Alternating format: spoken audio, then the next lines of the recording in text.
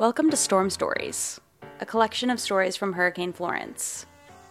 This podcast series explores resilience and recovery in the coastal region through local stories. I'm your host, Laura Bratton, broadcasting from the Working Narrative Studio. Today on Storm Stories: love, passion, heartbreak, overwhelmed, anxiety, tired, frustrated, sympathy, empathy. I felt every emotion, I felt everything that you could feel. I don't even know if what I was even listing was even emotion. This is how Cedric Harrison was feeling during Hurricane Florence, when he organized and ran a disaster relief center outside of Wilmington's often neglected neighborhood, Creekwood. If you've ever read those stories about people who just decide they're going to make a difference no matter the cost, that's Cedric. I got aware that it was a certain neighborhood that nobody has set up outside of yet to serve.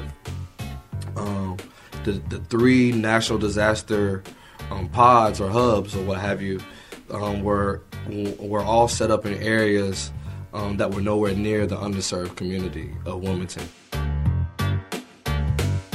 For reasons I don't know why, but we stepped up and we took over the Ebenezer Church, which was right outside of the Creekwood area. By we, Cedric means Support the Port, a nonprofit he started 3.5 years ago focused on bringing the communities of Wilmington together through philanthropy, arts, culture, and music. During hurricanes, any legitimate nonprofit can set up at a location that's fully powered. So Support the Port set up shop at Ebenezer Church outside of Creekwood and shifted its focus to disaster relief. Creekwood area is majority African American, low income, high crime area. One of the longest standing public housing projects in Wilmington. You can just imagine people that live from paycheck to paycheck. As soon as the storm hit, they're already without food. They're already without access to resources. They're already without gas, you know? Google Creekwood and images of caution tape and police cars are scattered through the results. It's Wilmington's quote-unquote dangerous neighborhood. Left to their own devices during the storm, residents were scrambling to find resources they didn't have much of in the first place. That was kind of the climate, you know. It was people that lost their house. It was people that lost their cars. People that lost their clothes. You know, they may be top 3 for who went without power the longest, and they went without power for so long that they ended up starting to have a curfew for that neighborhood. But they still came to the center, got things that they needed, put things in their car, and then came back in and helped for the rest of the day. Initially, the relief center focused on giving out food. We averaged about 700 people a day. Wow. And we pushed out about 1,000 meals a day for about 2 weeks. We went from feeding them dinner to feeding them breakfast, lunch, and dinner. And that's when we realized a lot of the kids there are on reduced free lunch. And sometimes that may be the only time that these kids actually eat during that day. Those kids from the neighborhood actually, during that time, start to fall in love with waking up and just walking to the actual church. 4th graders all the way up to 8th graders. It kind of slowed down, but the kids started to go to the neighborhood and started going door to door. Cedric says the kids of the neighborhood made up the backbone of volunteers. He says some came every day, and he remembers one in particular. It was one little boy that was from the neighborhood. He would wake up every day. He would come to the center every day. He would come to the distribution center every day. And then once we wrap up the day, we usually had if we had any food left over, we knew who exactly we could give it to. We would give it right to him, and he would go right back to the neighborhood and just go door to door, making sure people would get something to eat. What were some of the main things you were supplying to the community during this time, and did the kind of relief you provided change over time? We gave out, oh my gosh.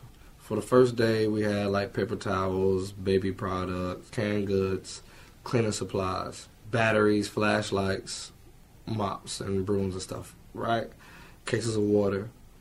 And then when we started doing long-term recovery. And you said you have 0 experience with disaster relief, right?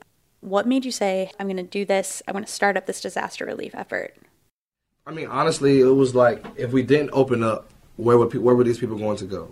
How many people going to get these things? Cedric talks about his decision to start the center at Ebenezer Church like it's an obvious choice, seeing a need and filling it. But so many people, myself included, can easily be so focused on themselves, their family, their job, or whatever it may be, to even think about others in the first few days after a disaster.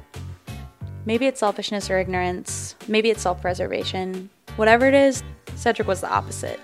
His organizing was so effective, he eventually got the attention of some big players in the game of disaster relief.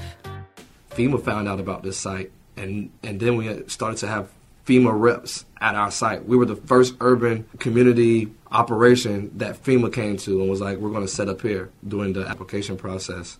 The paper products and stuff like that was the emergency relief, but getting these people back into jobs, getting their health checked back up, getting their roof repaired, that's the long-term stuff. That's the stuff that's going to get people back to where they were before the storm and to a better place even before then.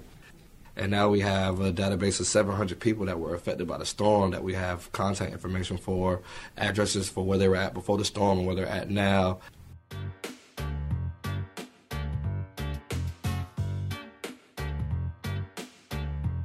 Support the Port is still doing this long-term stuff today, many months after Florence. I asked Cedric why he thinks neighborhoods like Creekwood are forgotten about during disasters like hurricanes. He answers my question by talking about an instance after the storm where he got to sit next to those big players holding the cards. We realized that we were actually operating and helping serve the community to the same, if not more, capacity-wise as FEMA and the other folks that were at the table. And we got invited to that big table. That's how we knew that. We were there with the BB&Ts, the FEMA, your Red Cross, your Salvation Army, your United Way. I'm literally like the only black guy in the room. And so I can see why we were getting forgotten about when we had not at all any representation of us within those walls. This was a kind of breakthrough moment. Cedric, a community leader, showing the region at large where the gaps are in disaster relief.